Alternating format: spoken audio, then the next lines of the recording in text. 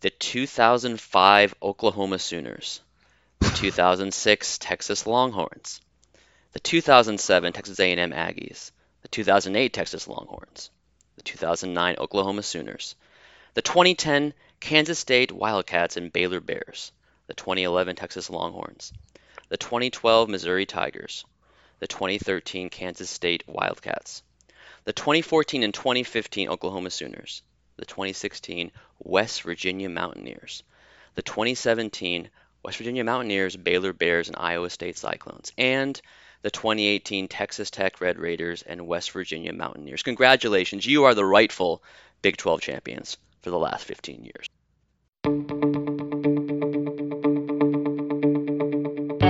Double bonus the rest of the way. Double bonus as That's well. right, 2 free throws. Both teams will be on the double bonus, so we'll have 2 the rest of the way. Welcome to the first ever Double Bonus podcast with your co-hosts Brendan DeRocher and Tom Borstein. We're here 15 days out from the start of the college basketball season. Just coming to bring you some college basketball analysis, discussion, conversation, and hopefully some fun.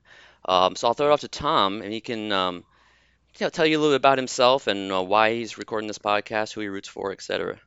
Thanks, Brendan. Good to be with you. I am the rare Long Island-raised Kansas basketball fan. That's Brendan's little cold open tweak, and I will go to the grave maintaining they will not be losing any of those titles. They may lose an assistant coach in the next few years, but they're not losing any Big 12 titles. But I like the Kansas Jayhawks because I like the name Adonis Jordan, and I like the name I like the fonts on their jerseys when I was homesick with the flu, coincidentally, every March Madness in the early 90s. So that's why I root for Kansas. And Brendan has a little bit tougher in his college basketball rootings, and he'll tell you about that.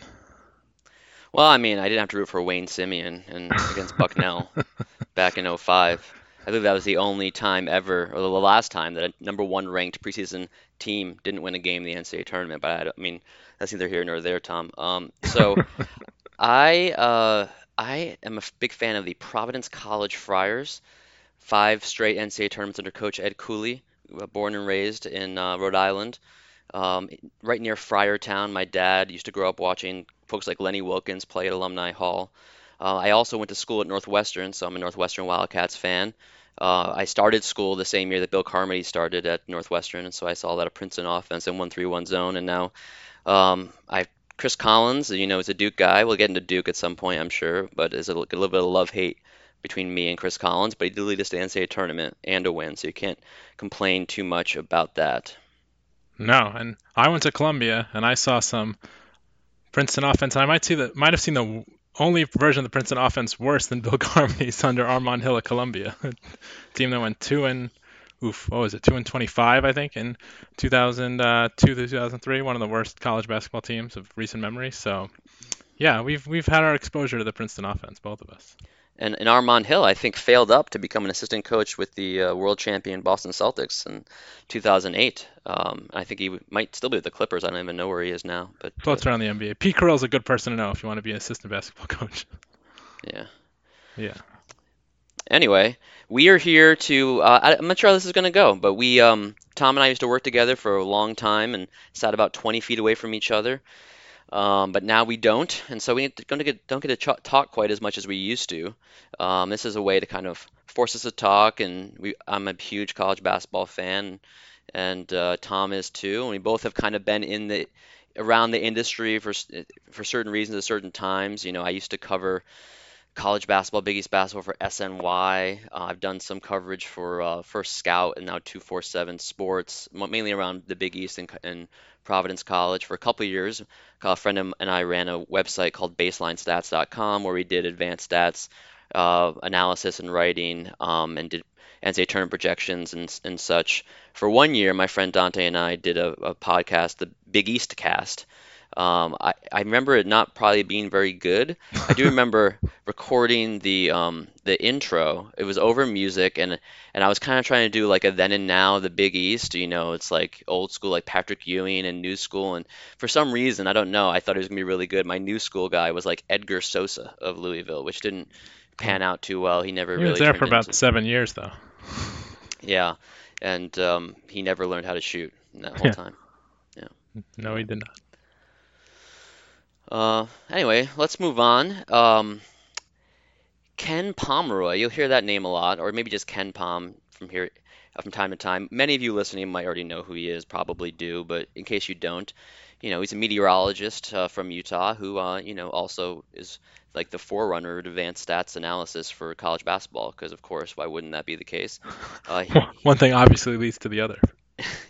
he's known for, tempo-free stats as well as like a Seafoam Green website. And he also writes for The Athletic. Anyway, so Ken Pom, what he used to do with his preseason rankings is he used to kind of start from scratch every year. So for the first month or so of the season, they were basically useless. You'd have huge swings from day to day based on how teams had done in individual games, and it wasn't really very useful until about mid-January. But what he decided to do a few years ago is to basically do a preseason ranking so that they can slowly adjust through the year, and then by the time mid-January comes along, the preseason ranking is totally dissipated from the calculations, but it's kind of slowly kind of funneled down. And that makes the early season projections more interesting. It makes it a little bit easier to kind of see which teams are doing better or worse than expectations and what you should expect from them. Although he would admit that it's just kind of the goal is not so much to project the whole season accurately, but the goal is more to set a baseline that is more accurate than starting from scratch. Anyway, he likes to drop these rankings randomly. He doesn't like announce it very quickly. He'll just kind of drop it on a random morning. He did that, I think. A low frills guy, Ken Pomeroy. Yeah. He even has his own podcast now. I believe it's called the Ken Pom Podcast. Aptly So named. check that out. Yeah. So one of the things I like to do in that podcast is talk about different players with different names. He has like a Shaq versus Kobe thing. There was never any players named Shaq or Kobe before Shaq or Kobe in college basketball. Of course, Kobe never even played college basketball, but now there's like a race between who has more college players, Kobe or Shaq. And I think this year they might be a tie after Shaq had kind of a long reign in front. Anyway, so he dropped his preseason rankings this year on Saturday, and then the AP dropped its preseason rankings on Saturday. No, today is Monday. We're recording Monday, October 22nd, for those of you who are, very curious about that sort of detail. And so we figured we'd spend a little time talking about the various rankings. What do we see? What do we like? What don't we like? And I'll throw it up to you, Tom. What did you notice when you first looked at either the Ken Pom ratings or AP, wherever you want to start? Well, the first thing I noticed is that Kansas has won in both, Hmm. so that's Hey, exciting. Yeah, consistency. cheat cheaters sometimes prosper, Tom. Yeah. We'll get to the FBI stuff a little later. Actually, the only two schools that both the AP and Ken Pom agreed on spot for spot was Kansas at number 1 and Kansas State at number 12, the next best Big 12 team. So if you record your cold open next year, Brendan, Kansas State may be the team that you record for the runner-up in 2019. So So K-State was picked in front of West Virginia in the AP poll, huh? Yeah, 13th. West Virginia's 10th in Ken Pom. yeah, Yeah. so they bring almost Um, everybody back. So I mean sounds about right. Yeah, I mean the question is like with Kansas, there's no doubt they're going to be good this year with all the transfers they have coming in, the Lawson brothers, and their top flight recruiting class. It's pretty crazy they can lose players like Devontae Graham and Malik Newman and just turn over a whole new leaf with half transfers, which is not that common for them, and then obviously half blue chip prospects, which is pretty common for them. So that's the first thing that grabbed me, and then we'll just see the Ken Pom not nearly as high in Kentucky. I don't know, they're both in the top 10 as the AP. Ken Pom has Kentucky at 7th, and the AP has them at 2nd. So I'm not sure why Ken Pom doesn't like Kentucky as much as everybody else, but I would tend to think they'll end up closer to 2nd than 7th by the end of the year.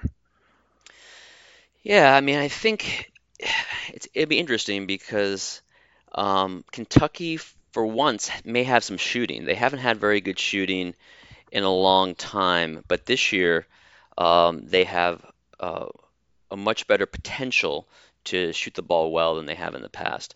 They bring in, I believe his name's Tyler Harrow. I might not got his first name right, but uh, Quade Green is back. So I think their shooting might be a little bit better this year, but their offense is a little bit archaic. They just a lot of post ups. You might see a lot of flailing Nick Richards. They brought in Reed Travis, who's one of the top fifth-year transfers. and people seem to really like him. I'm a little bit down on him. I just feel like, yes, it's good to have a fifth-year senior on your team when you're used to having one and dones, but he's ultimately not going to do very much for you in the defensive, uh, like shot blocking or protecting the rim.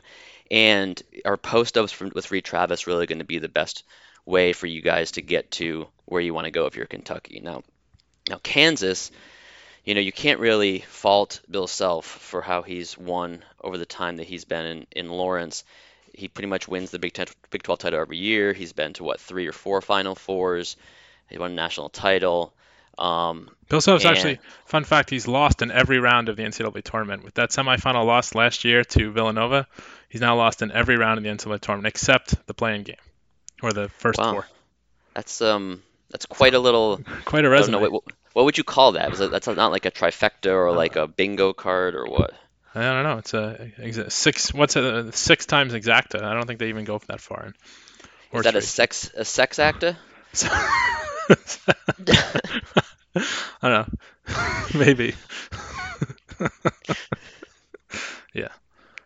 Yeah, but as for Kentucky's defense, they went dropped from 7th in adjusted defense 2 years ago to 22nd last year under Calipari, and they are normally a good defensive team. But actually, no, they're not actually. And the year before that, they were 39th, and then the team that went undefeated in the regular season was first, obviously. So really, since that team that lost to Wisconsin in the semifinal dominated, they have kind of just been shoulder shrug to defense in Kentucky. So I guess that's a big concern for the Wildcats entering this year. Yeah, that team had Karl Anthony Towns and Devin Booker and Trey Lyles and on and on. So that was just overwhelming talent until I mean they had a tough game against Notre Dame in the Elite Eight that year, and then ultimately Wisconsin with Frank Kaminsky and Sam Decker, et cetera, was able to knock them off. When I when I look at the rankings, I feel like there's a couple teams that are being a little bit undersold.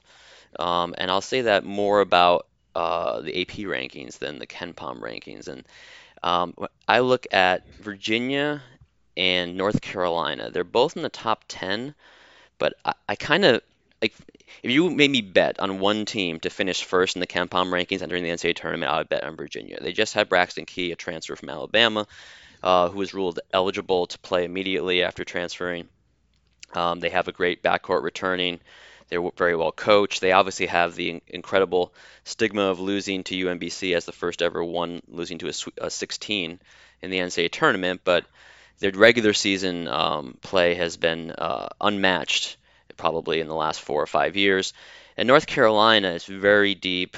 They took a half a step back last year after going to 2 straight national title games and winning the second one against Gonzaga. Last year, they didn't look quite as good most of the season, but they still bounced back to get a 2 seed into the NCAA tournament, and they ultimately were defeated by the very athletic, and I guess on that day they ended up playing really well, Texas A&M, the team that beat Providence actually in the first round.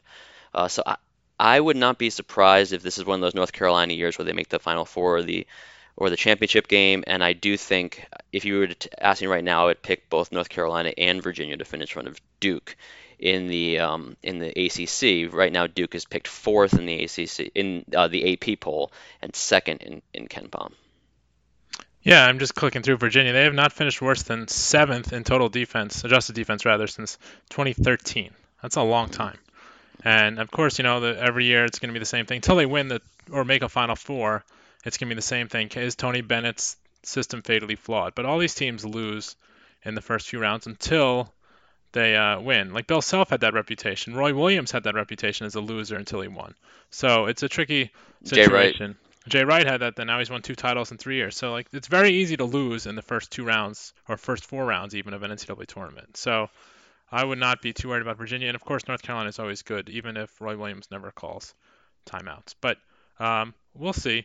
The other thing that grabbed me was the SEC is suddenly exciting again. There are a lot of good teams in the top of these rankings. For a long time, it was just Kentucky and whoever else. There are years where only 1 or 2 teams made the NCAA tournament. That's obviously not going to happen this year. Tennessee brings everybody back. Auburn under Bruce Pearl. Brendan, another coach, is probably on your radar for possible NCAA violations. Ben Howland at Mississippi State has quietly revived that program. So I think they're in Florida, of course, is always dangerous. So I think the SEC will be much more exciting than it's been in years past, especially with these teams coming back and Kentucky obviously trying to stay on top of things. Yeah, the SEC is a conference that I don't enjoy watching very much, I'll be honest. I don't know what it is about it, You don't but like the floor designs? You don't like the announcing yeah, I mean, crews? in general, it hasn't been very good, and they always have a lot of 9 o'clock games. And when it comes to Bruce Pearl, he's somehow associated, I don't even remember how exactly, with Keno Davis, the f failed head coach at Providence College for 3 years. I remember when he was at Tennessee and had things rolling there. They came to Providence for the NCAA tournament. I believe like St. Mary's was there and Villanova and some other teams. And I remember, I think it was 1 year after Davis had started at Providence. And the first year they had a lot of returning players and they were decent, a lot of seniors. And people were still pretty excited about how things were looking, even though there were, I guess, red flags, especially looking backwards. But Keno was talking about how he talked to Bruce Pearl, and that's how he wants to play at Providence: go fast, play athletic, get up and down the floor, and pressure teams and all of that kind of stuff. And that's what Tennessee did actually well, and they went to an Elite Eight, losing to Michigan State 1 year, and I think they went pretty far, losing to maybe Ohio State, maybe in the Sweet 16 or Elite Eight another year. Um, and then of course he had the problems, and Keno Davis had 2 terrible years. The next 2 years at Providence was fired, and now is running out mediocre teams at Central Michigan. But Keno Avis, you might call him. yes, I remember back in the day. This was like 2010. I was watching a replay because I had something to do, but I was watching Providence Marquette Big East tournament game. This was, I believe, Keno Davis's last game at Providence, if I remember correctly. And they lost by like 30, gave up like 95 points, just like kind of standard issue Providence College game at the time. And Jay Billis was doing the game, and with Sean McDonough and probably Bill Raftery, and they kept referring him to Keno Avis. And I saw things in the message board later. It's like Keno Avis. I was like, I don't understand it. Avis, we try harder. I like it. I don't get it. But then Tom actually said, "Oh, Avis, no D," because his name's Davis, and so that fit perfectly. Even though he did write have a DVD called Pressure Defense Principles. So anyway, there is Did you irony in the watch that world. one or no? Or you just saw that it was on the Um, shelf? I didn't buy it. I found it to be quite ironical. And I ultimately he left, and Ed Cooley came in, and the rest so far has been pretty darn good for Friar fans. And just to fact check you, Brendan, the 2007 Tennessee team lost to Ohio State in the in the Sweet 16, and they lost in the regional final to Michigan State in 2010. That's the year Michigan State lost to Carolina in the championship game. So good memory. In between, they lost in 09. They lost to Oklahoma State in the first round. Tennessee was a 9 seed. And then in 08, they lost to Louisville in the round of 16 as a 2 seed. Yeah, So that was a great year for college basketball 2008. Just a lot of high quality teams, and Kansas's only title since 1988. yeah, Yeah. so So, yeah, what was the call from Jim Nance when Chalmers hit the three? the Chalmers three was the unremarkable call. The Oh, overtime win was a Kansas comeback for the history books, right? Rock Chalk Championship. So yeah, there you go. yeah. Yeah, I remember. Didn't I may have Kansas watched that. play?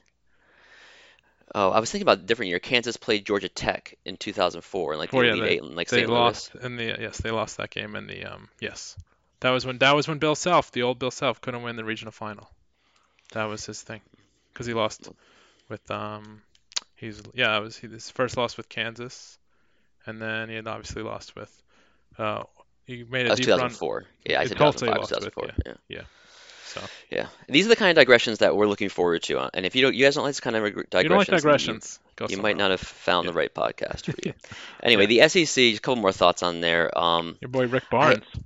I am a little skeptical. Rick Barnes, of course, Providence College head coach. And, if you ever listen to the Iron College Basketball podcast, everything comes back to Memphis with Gary Parrish, and that's how it's going to be here with me in Providence. So just so you know, there's 7 degrees of separation between pretty much everything in college basketball and Providence, at least in my head.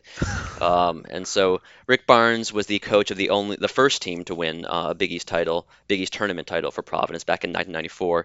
A Friars team knocked off first Villanova, and then UConn, top-seeded UConn, and then Georgetown to win the Big East title. That was his last year at Providence. They went to the NCAA tournament and lost to Antonio McDyess, I believe, in Alabama. I know it was Alabama. I think McDyess was on that team. He went on to Clemson, was very successful, relatively speaking. Still couldn't beat UNC. And then he went on to Texas and had a really good run for a long period of time. Ran up against the cheating Kansas Jayhawks and wasn't unable to ultimately overcome them.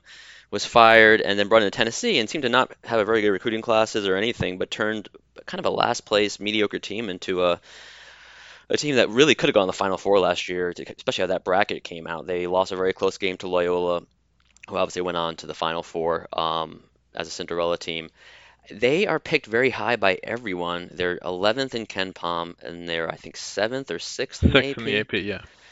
They got a first place vote, and you know, Tennessee and Auburn, honestly, Auburn's 11th in the AP poll, and Auburn is 17th in KenPom. And I guess I favor more the KenPom's view of these two teams.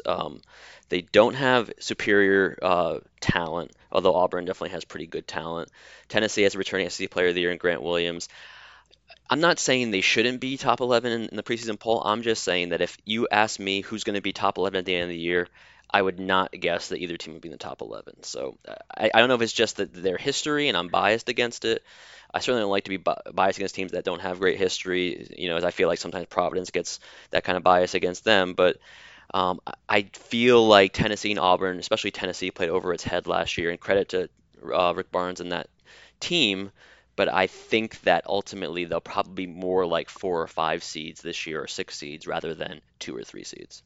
I think that's fair. I think what we see here with these predictions, though, is how much they probably value continuity. I'm sure the AP values continuity because Tennessee, I think, brings back their top 6 scorers. I know Grant Williams is back, great named Admiral Schofield is back, so they have a lot of people coming back. So I guess the people who do the AP poll, there's probably an inclination, they have everyone back. They were good last year. We'll vote them up high again this year. And I don't know exactly what goes into the KenPom mathematical formula, but I think that's probably something that values in because he has all the data on it. So if he knows they were good last year, that would probably help them. So yeah, I mean, it's an interesting thing. The SEC, again, has those 4 or 5 teams there that are going to be dangerous. We'll see. But very surprising here you take the under on the Providence product, but I guess, yeah. Yeah. Originally, he went to Lenoir-Rhyne. I mean, you might remember him in his playing days back at Lenoir-Rhyne, and then Coach George Mason, and then Providence, then Clemson, and Texas, and now Tennessee. He's basically been all in the South and Mid-Atlantic, except for his time in Providence. Kind of a fish out of water, but he had 6 good seasons there, 3 NCAA tournaments, great recruiting class. He had in his staff, I think Fran Fraschilla was on his staff. They brought in a lot of good players. Ultimately, really underachieved their rankings, but then he had culminated with that Big East tournament championship. What else are you looking at? What else sticks out here? Maybe it'll be a pathway into another conference. I got 3 questions for you. Why do you think Texas is so much higher in KenPom than in the AP? Why is UCLA ranked 21st in the AP? And why is what's the other big one I just saw? I was looking at earlier today. I'll start with Texas. Those are the 2 big ones, actually. So I think Texas. So a lot of what KenPom uses to kind of use his rankings from year to year have to do with both continuity of the players. He does bump some teams up for their like 5 stars, especially not so much for 4 stars, as well as transfers from other major programs. The other part is the coaching. And coaching, 1, coaching continuity, and 2, the coaching track record. And I think Shaka Smart's coaching track record has really helped Texas here. Now you can see, for instance, they finished 2017 ranked 70th in KenPom, and then they started 2018 ranked 37th. They ended up being ranked 36, so it wasn't like they ended up underachieving that, but they jumped a fair number of spots, 23 spots from the end of 2017 to the beginning of 2018. They added Mo Bamba. They originally were going to add Andrew Jones. Well, Andrew Jones was a sophomore, but he ended up getting injured. Matt Coleman was a freshman guard. But this year, I think it's partly that. Partly his defensive pedigree is so strong, and yet he really hasn't had great defenses. They haven't played that really great pressure style at Texas. Well, I guess that's a little bit unfair. He's been top 40 his first 3 years. It's really been the offense that struggled. So maybe I've been a bit unfair. He has the offense actually jumping from 80. Here the offense is at Texas for Shaka Smart, 49th, 177th, 89th, and then he has it jumping to 24th this year. So that seems like a pretty high leap. Andrew Jones, of course, the player who missed most of last year with leukemia, is supposed to be back this year, and then he broke his toe. So, um, obviously it's good that he's doing well, but there also seems to be a pretty good chance he's going to miss significant time. I'm definitely under um, on Texas. And when it comes to UCLA,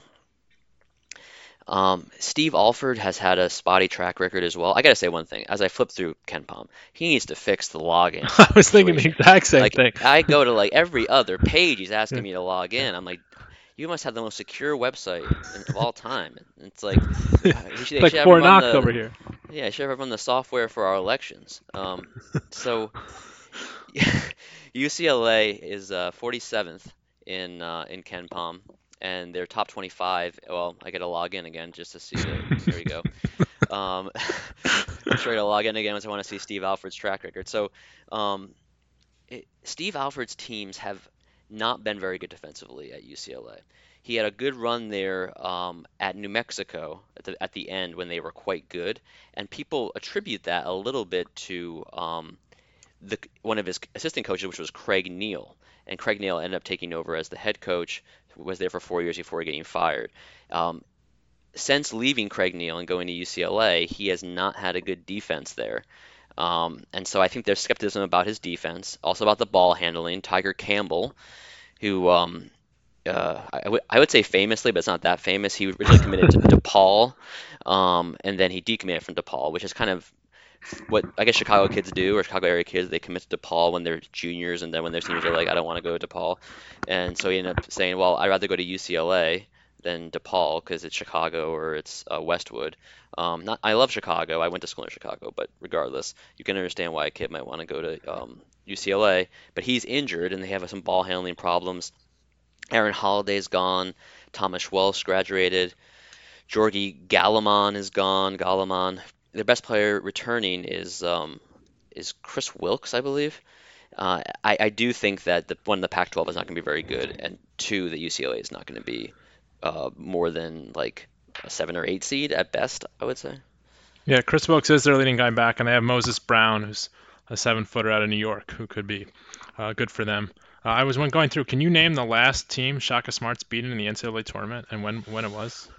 Well, as I'm thinking about it, I'm going to mention that Moses Brown was one of the founders, a Quaker, one of the founders of in Providence and Rhode Island in general. Of course, Roger Williams is the founder of Rhode Island. Everyone knows that.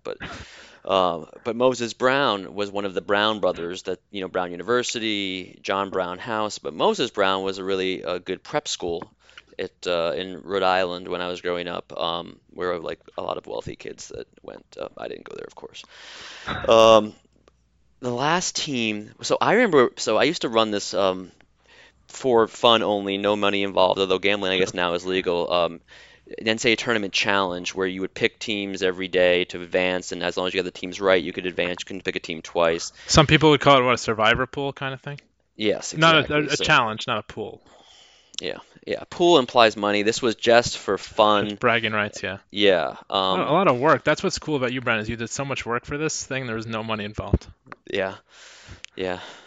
Anyway, and despite that, PayPal sent me an affidavit that I needed to sign.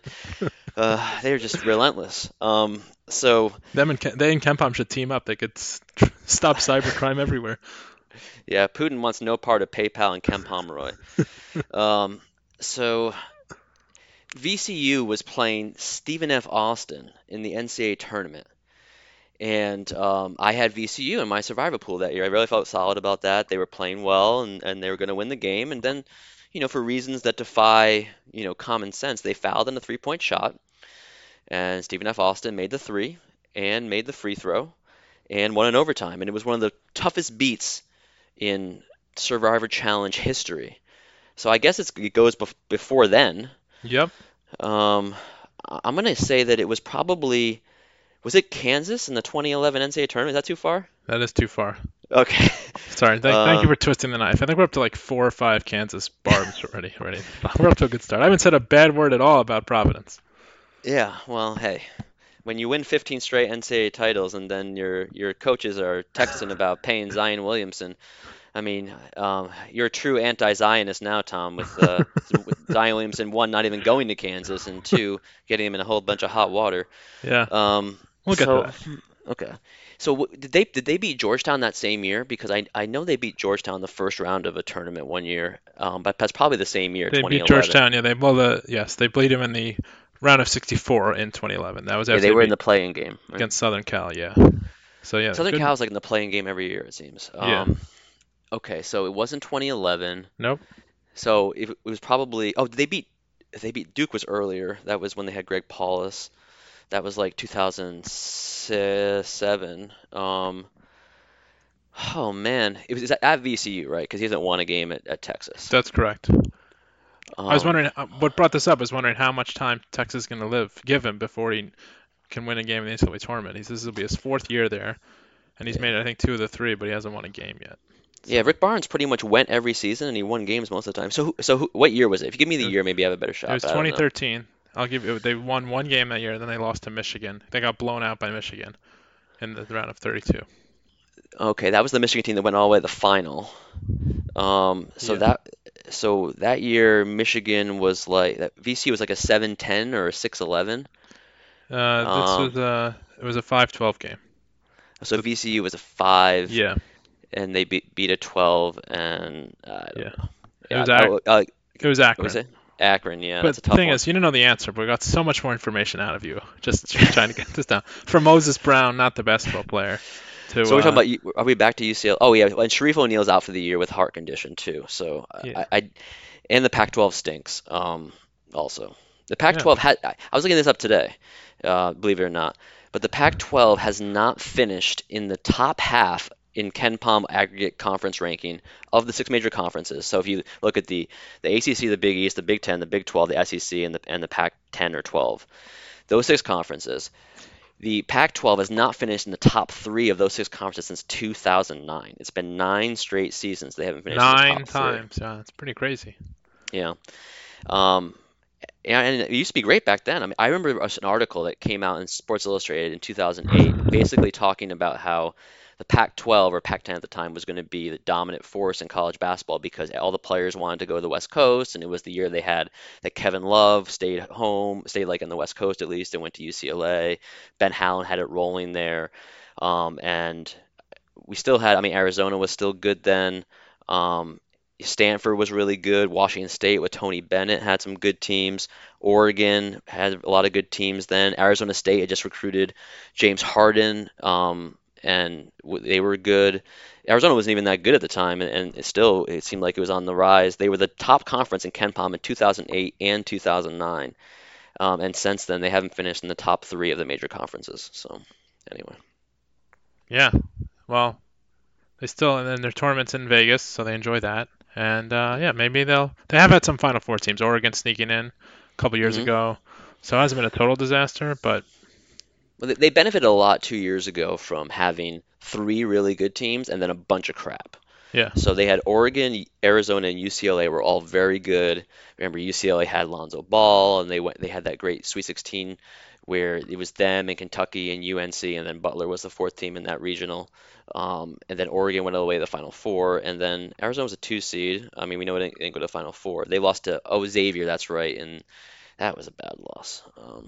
But Sean Miller's had a bunch of those. Sean Miller and Tony Bennett are the 2 coaches that are kind of like in the Colin Montgomery spot of best, or Phil Mickelson spot of best coaches not to win the major or get to the Final Four in this case. Tony Bennett, I feel like it's a matter of time, although defense doesn't play as well in March as offense. For Sean Miller, I don't know. With oh, all the FBI stuff and how things are just falling apart for him towards down the stretch this past year, and last year I came into the year thinking they were my team to win the national title actually, and they didn't get past. They got blown out by Buffalo in the first round. So yeah. Well, we'll see. If I had to put my money on it, I would bet uh, Bennett first, but yeah, just that's more just because he's on much more solid ground at the at Virginia than Mr. Miller is. But anyway, Mhm. so do you want to finally talk about the FPI stuff now? I know you've No, been no, no, dying to get no. some digs in. No? Not yet, not yet. I want to go to this Ken Palm. I took some time making a Ken Palm comparison chart, okay? So I did a chart where it looked at the biggest risers and fallers in Ken Oh Palm from yes. the beginning of last year to the beginning of this year, or the end of last year to the beginning of this year. And so I think it's some interesting things in here. So I want to call it a few. Here are the teams that from the beginning of last year, Ken Palm's preseason projections, to the beginning of this year have made the biggest gain, and this is in adjusted margin, not in total ranking points. Nevada, who's now sixth, they started last year 73rd. Eric Musselman has got a team that has a chance to make the Final Four and I guess win the national title. 7 teams got first place votes in the AP poll, and so if they're sixth in Ken Palm, they probably have a shot. Western Kentucky, where you have Rick Stansbury, he's known for, I think it's Jeff Goodman who famously always spells Stansbury with a dollar sign because he thinks he pays his players. The second biggest riser, they started last year number 230, and they start this year 79th. Some other teams in there of note. Syracuse looks like they're going to be better this year. St. Louis with Travis Ford looking pretty good. Washington with a Syracuse assistant, former assistant Mike Hopkins in the Pac-12 looking better. Um, we have Buffalo there. You can see Nebraska is another team that had a good year last year, although the Big Ten was kind of down. They missed the NCAA tournament. They look pretty good again this year. Those are the biggest risers from the beginning of last year, the beginning of this year. And I'll run through some of the biggest fallers. You can tell me what you think about these two groups. Arizona, the second biggest faller, from third entering last year to 76th in Ken Palm entering this year. Wichita State was fourth entering last year. They're 72nd entering this year. They lost pretty much everyone, even when their top freshmen decided to decommit and went to Memphis. And they've even had guys on the team transfer that seem to have a chance of having a big role. USC started last year 12th. They're now 61st entering this year. We saw Chimezie Metu go pro. And they obviously had a player who was suspended because of the FBI investigation, ended up going pro after the season ended as well. St. Mary started last year 30th, ended up not missing the NCAA tournament, and then they're 74th. Cincinnati was 11th starting the year last year, had a really bad loss to Nevada in the second round of the NCAA tournament, and this year they're 44th entering the season. Another big school here, Texas A&M, 15th, and starting last year, another 48th. They had a Sweet 16 run last year, and then Northwestern, my alma mater, started last year 18th in Ken Palm, and this year they're 58th. Any of those teams stick out to you at all? Arizona, for the obvious reasons, they lost a lot of guys and they're on terrible footing. Nevada is really on the risers, though. The Nevada is the one that is, a huge puzzle for me because not only do they have a lot of players coming back, but they also have 4 transfers. You're used to scoring double digits a game, and obviously this is not going to happen at that team. So I think that everyone's very high on them within good reason, but I think Eric Musselman has a big problem, or not a problem, but he's going to have to do some machinations to make sure that team gels quickly. Like I think, again, people see all these talented players, they come in, they have to be good. They're obviously going to be really deep.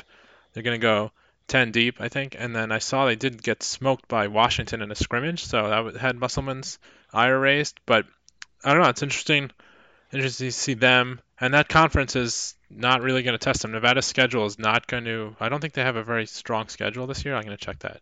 But if they don't have a strong schedule, they could get killed in the seeding if they somehow don't win their conference tournament or have a bad loss or two on the road in the Mountain West. Yeah, a couple of things that you hit that I was thinking of while you were saying it is one, Washington is one of those risers as well. And I wonder if Mike Hopkins played the 2-3 zone during the whole scrimmage, whether he played any man-to-man. You can imagine a 2-3 zone giving problems to even a veteran team with a lot of new players early in the season. But Nevada, here's their non-conference schedule. They Yeah, I'm play looking at it right BYU now. at home. You want to go through it? Yeah, BYU at home, Pacific at home, Little Rock at home, Cal Baptist at home, Tulsa in a neutral game, probably Thanksgiving. That's actually Stan on Heath. Thanksgiving night. No, it's Yeah, not Stan Heath. Frank Haith. Sorry, I always yeah, mix yeah. up Stan Heath and Frank Haith. Then they're at Loyola Chicago, obviously a good game, at USC. Then neutral Arizona State. Fighting Bobby Hurley's. Yeah. Playing Arizona on an Arizona school on December 7th. Grand Canyon semi away. That was a Pearl Harbor reference for those of you Yeah, out there. Good job. yeah. See if just let it go unsaid. Let the people pick up on it. South Dakota State at home. Akron, second Akron mentioned today. Didn't think that would happen. And then Utah away, and that's their last A game in Ken Palm until they play San Diego State away on February 20th. So they are not looking like a resume building team. And I know the whole business of which we will talk about on another show, the new ranking systems for tournament profiles. But I just worry about Nevada. They, trip up and lose. First of all, they didn't win their conference tournament last year, if I remember correctly, and then they trip up here, and then suddenly they're a 5 seed, and they're going to get a really tough time, even if they are really good. So that would be my concern about Nevada, besides the getting everybody to play. Oh yeah, but last year they got blown out in the semis of the Mountain West tournament. So besides getting everybody to play, my concern for Nevada would be they just didn't schedule anyone really good. They couldn't get anyone better than they have there in that schedule. It's a little weird. And Tom may or may not have been at one of those conference tournament games. He finds his way around college Yeah, basketball, whether it's Loyola, Nevada. He tends to be wherever the mid-major action is. But I'm like a yeah, much more profile Marlins man. Let's just leave. well, a couple Lower things about the budgeted too. schedule. Semi away against Grand Canyon, that's a tricky one. I guess semi away is easier because they're known for a really tough home court. I guess if you're semi away, you're not in there at their home court. But I think you're right. We were saying about Nevada, basically, assuming that they have a good season and they don't have too many hiccups, they're going to make the NCAA tournament. They'll probably have a decent seed. But if they do have a few losses, like St. Mary's did last year, where St. Mary's lost to Washington State in the non-conference, they didn't play anyone out of conference, they ended up missing the tournament. Nevada's probably too good to let that happen, and their schedule's much better than what St. Mary's was. But at the same time, you could see if things don't go well, the Mountain West hasn't been what it used to be for about 5 or 6 years, really since Steve Alford left. When New Mexico was quite good. And so you can see Nevada ending up with like a 5 or 6 seed, or even if they end up with a great seed and they go, say, I don't know, has them going 27-3 in Ken Palm. Maybe they go 30 and 3 or 29-4. They're going to get a good seed. Basically, their whole season is going to be building around the NCAA tournament. So, in a sense, he has 3 months or 4 months to figure it out, unlike some teams in other conferences. But in another sense, if they really struggle in the beginning and lose a couple games, say, BYU at home, Loyola on the road, USC on the road, Arizona State neutral, those are all losable games. At Utah, a very losable game. Then they're going to be in trouble when it comes to the Mountain West tournament. And that's one of the disadvantages of being mid-major is you really have to play well in November and December. If you don't play well in November and December, then either your seeding or your NCAA tournament resume for getting in the tournament is going to be severely lacking. Yeah, and the other team that jumped out at me being a Kansas fan is Wichita State. This would be the one year I'd be totally okay going to Wichita State and playing them. They've been clamoring for years. The NCAA had a sense of humor and put the teams against each other in the tournament. I think it was 2015 when Kansas lost to them. So, yeah, and their schedule is much harder than, and they're in the American, which is a better conference than the Mountain West, and their non-conference schedule is much better. It has a semi away against Oklahoma, and they have a game away at Providence. So we'll see, or sorry, neutral game against Providence, and then they play Houston, who of course had the well, it's a conference game, but the point about, I mean, we'll see what Greg Marshall can do because he obviously has a high reputation. He was looked at for other jobs, and now this will probably be his worst team entering the season at Wichita State. So we'll see what he does there. But yeah, but I would be fine playing as a Kansas fan. I'd be fine playing Wichita State this year. Yeah, Wichita State hasn't finished outside the top 30 in Ken Palm since 2010. That's 8 straight seasons in the top 30. And you did mention they play Providence. That's in Annapolis at that first Friday of the season. A big game for both teams in terms of trying to get a resume win for the NCAA tournament. Davidson, some have as the favorite in the Atlantic 10, also a neutral court game. They have a vulnerable Baylor team December 1st as well.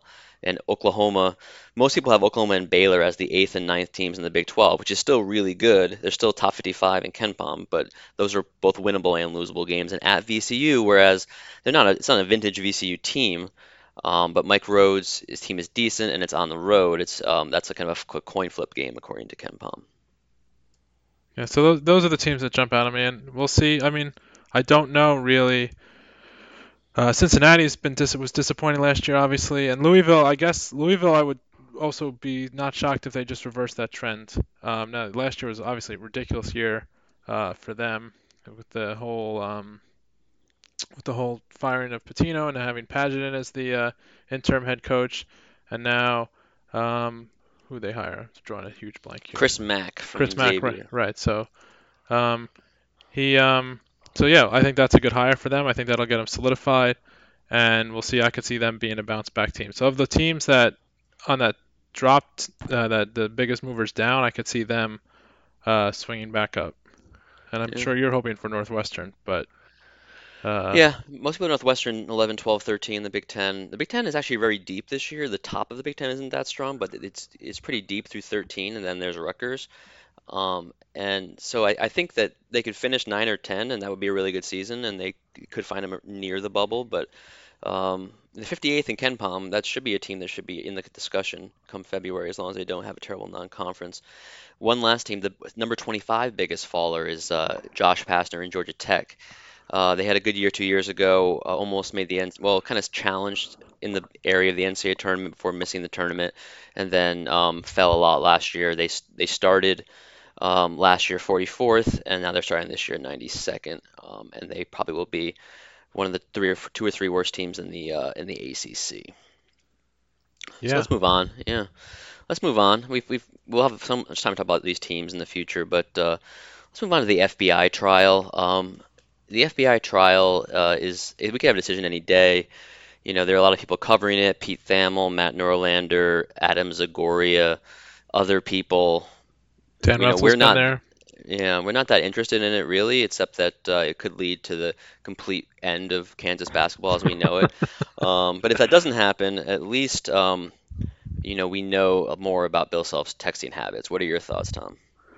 My thoughts are, it's first of all, it's a very strange trial because basically they put three people on trial for defrauding universities. So they're saying that these people are paying players on behalf of shoe companies and whatnot are actually defrauding the schools like Kansas or Louisville and other schools by providing impermissible benefits to the players and then exposing the universities to sanctions when those players play for them, which I find really hard to believe. I don't really think that the FBI agents and whoever investigating this and the U.S. attorneys who are prosecuting these charges really think that the universities don't know about it. I think they're doing it to kind of expose it, which is fine. I'm not saying it's good for the sport. I'm not saying that um, that it's not a black eye on the sport or that it's we should be in denial about anything. But the idea that it's that this is an honest fraud case, it doesn't pass the smell test to me.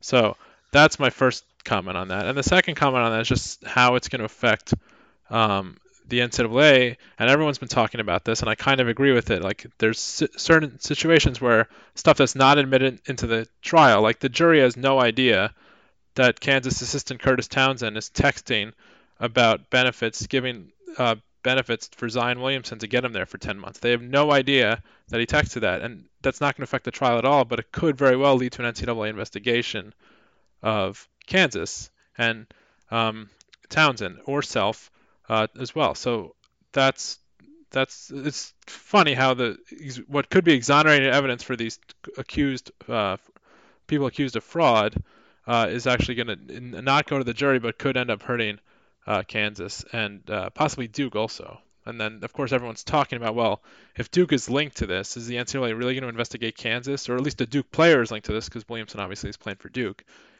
If if if Williamson is playing for Duke and linked to it, is the NCAA really going to investigate Kansas's attempts to woo Williamson and then just like stop there and be like, well, she's at Duke, but there's no evidence of any Duke wrongdoing, so we're just going to stop there and just look at the recruiting by Kansas. So that's the big question, I guess, out of this. Yeah, those of you that aren't familiar with Zion Williamson, he's was kind of a YouTube celebrity and star in high school.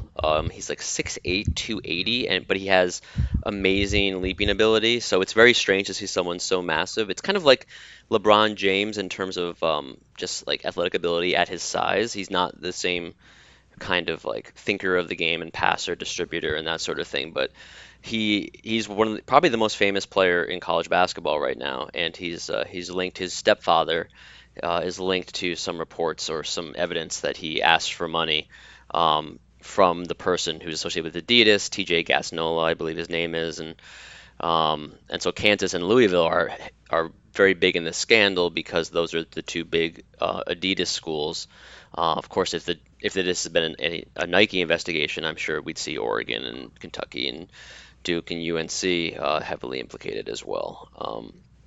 Yeah, I mean, this is going to lead a lot to so it's weird for me. On the one hand, there's a black market here because of how the players are supposed to be amateurs, and yet they're clearly valuable, and they're not being paid, and so therefore there is a value in like finding a way to use money to get them to come and go to certain schools. At the same time, I think that if you even lopped off the top 30 players in college basketball and they went straight to some kind of NBA system, we'll talk about this a little bit later, um, you would not see a huge fall off in the popularity of college basketball. So it's like these players are valuable, and because they're going to college and it helps to win, but at the same time they're somewhat fungible because I would say maybe it's controversial. The core value of college basketball is in its programs, um, and so it's a little bit strange. It's like maybe the money would still be there, but for these other players, if they were going, if the top players were gone.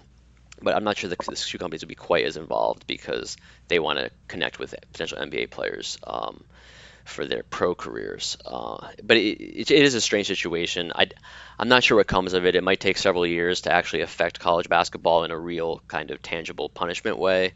And the question is, one of the questions is, will Silvio De Sousa, for instance, be held out by Kansas? He was connected to reports that he was wanted money. He was paid money by Under Armour to go to Maryland. Of course, he didn't go to Maryland. So the whole thing is like this guy was going to take money to go to Maryland. He didn't end up going to Maryland. He went to Kansas. So are we supposed to believe that he just gave back the $20,000 or whatever, or decided to go to Kansas for free, or was there money from Kansas? Same thing with Zion Williamson. Zion Williamson apparently wanted money to go to Kansas, and Kansas maybe was willing to offer him money. But if they were willing to offer money to go to Kansas, did he just decide to go to Duke instead and just said, I won't take any money. I'd rather go be part of the Brotherhood and play with R.J. Barrett and etc. Like, so it's like by implication, like by association. It's a like we don't have any like wire transfers, besides like testimony, someone like Christian Dawkins, which I haven't really seen his name come up. Has he been really involved in this investigation? I don't think this trial necessarily, but other ones, yes. It's very because it's everything is confusing because white is black and black is white, and what you would think like, oh, the FBI would be trying to prove the schools were involved, but no, they're trying to prove the schools were not involved. Like the FBI or the U.S. Attorney, I should say, and Bill Self are really on the same page here. Bill Self wants a guilty verdict, and for these people for being fraudsters, but obviously they don't want it. And they've basically made their whole case saying Bill Self knew about this. Bill Self had to know about this, and of course, any reasonable person knows that Bill Self is. People are not going to go around on behalf of Kansas basketball recruiting people and paying them money without his knowing. But it's one thing for us to say, oh, any reasonable person, but then also a standard in a court of law in a federal court in Manhattan. So that's the difference. But that's just very confusing because you would think evidence of payments would be bad for Kansas, but if they can get a conviction here, it might actually help Kansas. And the jury on Monday was deliberating, but there was no verdict, and so it could come as early as Tuesday, the 23rd. But yeah, it's a strange situation. It's not a good look for the sport, but again, are we really that shocked that people are getting paid like $50,000 to $100,000 by shoe companies? Yeah, especially when we see Darius Baisley, and this is a good segue to our next topic. Darius Baisley was a prospect who was supposed to go to Syracuse. He ended up deciding he wanted to go pro and he wanted to play in the G League. Ultimately, the G League, I think, decided they didn't want him, and he just signed today as part of Rich Paul's group, a $1 million guarantee up to like $14 million total deal with New Balance. So this guy is not even like a top 10 recruit, and he just signed a $1 million guarantee and a $14 million total potential contract with New Balance. First, they get Sydney McLaughlin, with one of the top young sprinters in the world, and 400-meter hurdler, 400-meter flat sprinter as well. Go Sid. And now they get Darius Baisley, who was not good enough for the G League, but is good enough to sign a $14 million contract with New Balance, which brings us to this G League rule that was announced last week. Tell us about the rule, Tom, and what do you think about it? So the rule is basically a select few college basketball prospects, rather than go into play 1 year in college and be one and done because of the NBA's age limit. The NBA, of course, limits people from entering the league until age 19. That was a David Stern negotiated provision of a collective bargaining agreement several agreements ago. But that's led to, of course, a bunch of situations where the top basketball players in the country are going to Kentucky, Duke, Kansas for 1 year and then leaving. Everyone knows at the start that they're going to be there for 1 year and leaving. So what this does is, instead of having them go to Kansas or Duke or North Carolina or wherever, they get to play in the D League for $125,000 for 1 year, and then they can be drafted into the NBA after that. Then they are not eligible to be called up during the year from the G League team, and the typical salary in the G League is like 35,000, or I'm not sure if it's typical, but a common salary is 35,000, so it's obviously much more um, than a regular G League player would get, and it's probably, well, it depends on what you think about college basketball, but it's more explicit payments than you would get playing for Duke and North Carolina, etc. So the question is this good or bad for college basketball? If people are so sick of the one and dones, is it going to be good because it's going to stop that, or is it going to be bad because it's going to take a lot of the elite talent out of the game, and you're going to see, like, as you mentioned earlier, Brendan, 30 players lopped off the top or whatever it is, and we start seeing like the second best set of players. And of course, this all is just a preamble to the NBA and the NBA Players Association are trying to get the age limit back down to 18, where people can just enter the league whenever. But it's a question about medical records and other stuff that's still being hashed out, and that's hit a bunch of snags. So my personal opinion is I don't think it's even that advisable for a player to go to the G League for 1 year. But because I don't know, you're probably going to get more exposure. You'll get as much exposure at college, and you can really control the environment a little bit more, and maybe keep a bigger stake in your draft stock than if you go to a G League team and the coach doesn't like you or whatever, and it just goes south. Yeah, I think this is actually a great rule for the NCAA because there's a lot of pressure on the NCAA to have more fair, less exploitative payment practices for top players. And it's really the top handful of players that are being exploited basically compared to their actual value, because most of the players wouldn't be able to make like basically the value of a scholarship of $50,000 for instance, when consider room and board and everything outside of college. I think this is great for the NCAA because it creates a second lever to allow players to go pro. So right now, players can go to Europe or Australia or Asia or something if they want to, but that's obviously a tricky thing for a 17 or 18-year-old to do coming out of high school in America, considering how sheltered and non-cosmopolitan most Americans are. The idea of like spending a year in China or Turkey is kind of outlandish.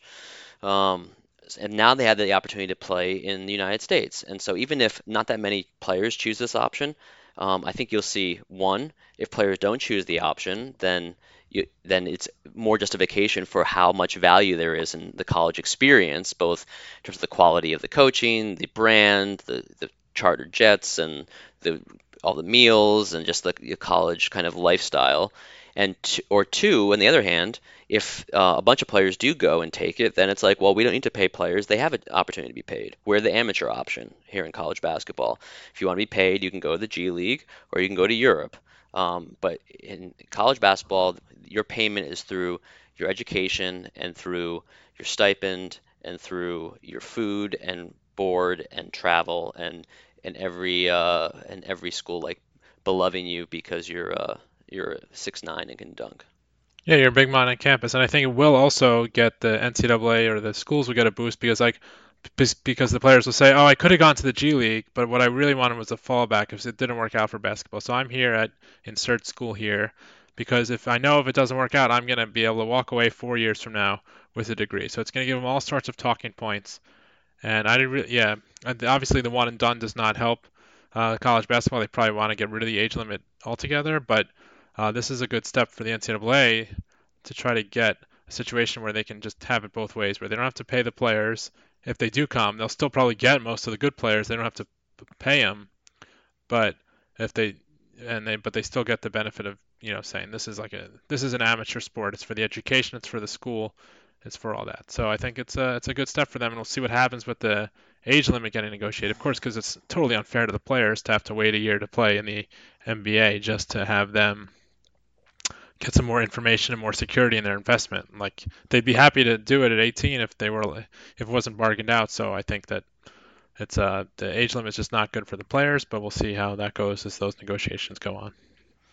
Yeah, I definitely think, people sometimes forget, they blame the NCAA for the one and done rule. It's not the NCAA's doing. Basically, the NBA is is exploiting the NCAA and mutually in like a way that the NCAA actually enjoys in many ways, to get more information about players and to not have issues with Corleone Youngs of the world, not ready for the NBA uh, and basically paying players and taking risks on players they have less information on and end up being bad investments and will make the NBA look bad. So I think that this is actually about as good as it gets for the NCAA, and until they change the rule. So anyway, I think that's our topics for the week. We have other things we want to talk about, but we've already gone for about an hour, so I want to leave you wanting more. So I think we're planning to do this about once a week. We'll see what happens during the season. If the need and maybe the audience demands it, we will meet more often. I do want to shout out a few of our ways you can get in touch with us. You can email us at doublebonuspod. That's doublebonuspod@gmail.com. You can hit us up on Twitter at doublebonuspod. That's where we're going to be when it comes to social media. We're not going to be on Facebook and Snapchat and Instagram and whatever anything else. I thought you said we were going to be on Snapchat, Brendan. What happened? You can run the Snapchat account, Tom. But don't spend any of our budget on those filters. Those aren't worth it. You can also see us at doublebonuspod.com. Basically, for the most part, that'll just be a place where you can kind of see all our podcasts. We'll be available on iTunes or Apple Podcasts, where you can subscribe and rate and write reviews. And eventually, as we get going, we'll try to get up on Spotify and on Stitcher and on Google Play Music. And one last thing I want to say: you heard the music at the beginning, and also you hear it at the end. It is license-free music, so I did want to mention that the song is called Going Higher and it's from bensound.com. So yeah, that way I won't feel as bad about taking this license-free music. Although we can get a license for it, make us pay for it, that's another option. But until that day comes, we will thank bensound.com for Going Higher. Anything to add, Tom? No, that's it. What are we going to be talking about next week, Brendan? Oh, next week, what do we have? Talking about some of the coaching changes first, that let's we've check off seen. the obvious. We're going to talk about Providence, Yeah. American history, Mhm. Kansas, and the FBI trial verdict, probably, and the blood on One their thing hand. we didn't get to Seinfeld this week. I thought at first when you said white is black and black is white, I was gonna Look do to the like a look cookie. to the cookie reference, but it Yeah. never really came together. But you'll hear a lot of A Few Good Men references, Good Will Hunting. You'll get some West Wing from me, Seinfeld from both of us. Tom has some more variety as well. I'm pretty much West Wing and Seinfeld kind of reference guy. But we also what we want to do is we want to have our first kind of draft. We have to make some picks too probably because the season will start probably by the time we do the next time. So I have a little Final Four draft that we're thinking of doing, and also an overrated underrated where we'll take the media or coaches polls for each conference and basically pick teams and pick over or under, and we'll get points by the end of the season based on how they do. And also I mentioned earlier, taking a look at some of the new coaches, transfers, freshmen for you to get familiar with as the season starts. And depending on when we do it, we might even have to preview the Champions Classic because it's going to be 2 weeks from tomorrow. So unless we get a podcast out maybe that Sunday night beforehand, we probably want to spend a little time talking about Duke, Kentucky, and Kansas, Michigan State. Definitely. What do you think, Tom? Yeah. Yeah, it's always a good way to tip off the season. Yeah, usually they do that. They used to do the 24-hour marathon. Well, they used to start the season on a Friday, and it was kind of a whimper. And then you have a Saturday, Sunday of games, and then starting the following Monday night, they would do the 24-hour marathon. And then you'd wake up at like 4 in the morning, and like Loyola, Maryland was playing like Ryder, and at like 4 in the morning and all the fans were wearing their pajamas. And then eventually that night you would have the Champions Classic. But now they're doing the first night, no marathon, Champions Classic, straight at it. And that'll be exciting to watch all those freshmen from Kentucky and Duke, and then Kansas with the transfers, and Michigan State with Cassius Winston and Nick Ward and some other good players returning. Anyway, until that comes, we have maybe 2 podcasts before then, but check us out and tell your friends if you like us. If you don't like us, you can keep that a secret. And otherwise, we'll catch you next time on Double Bonus Podcast.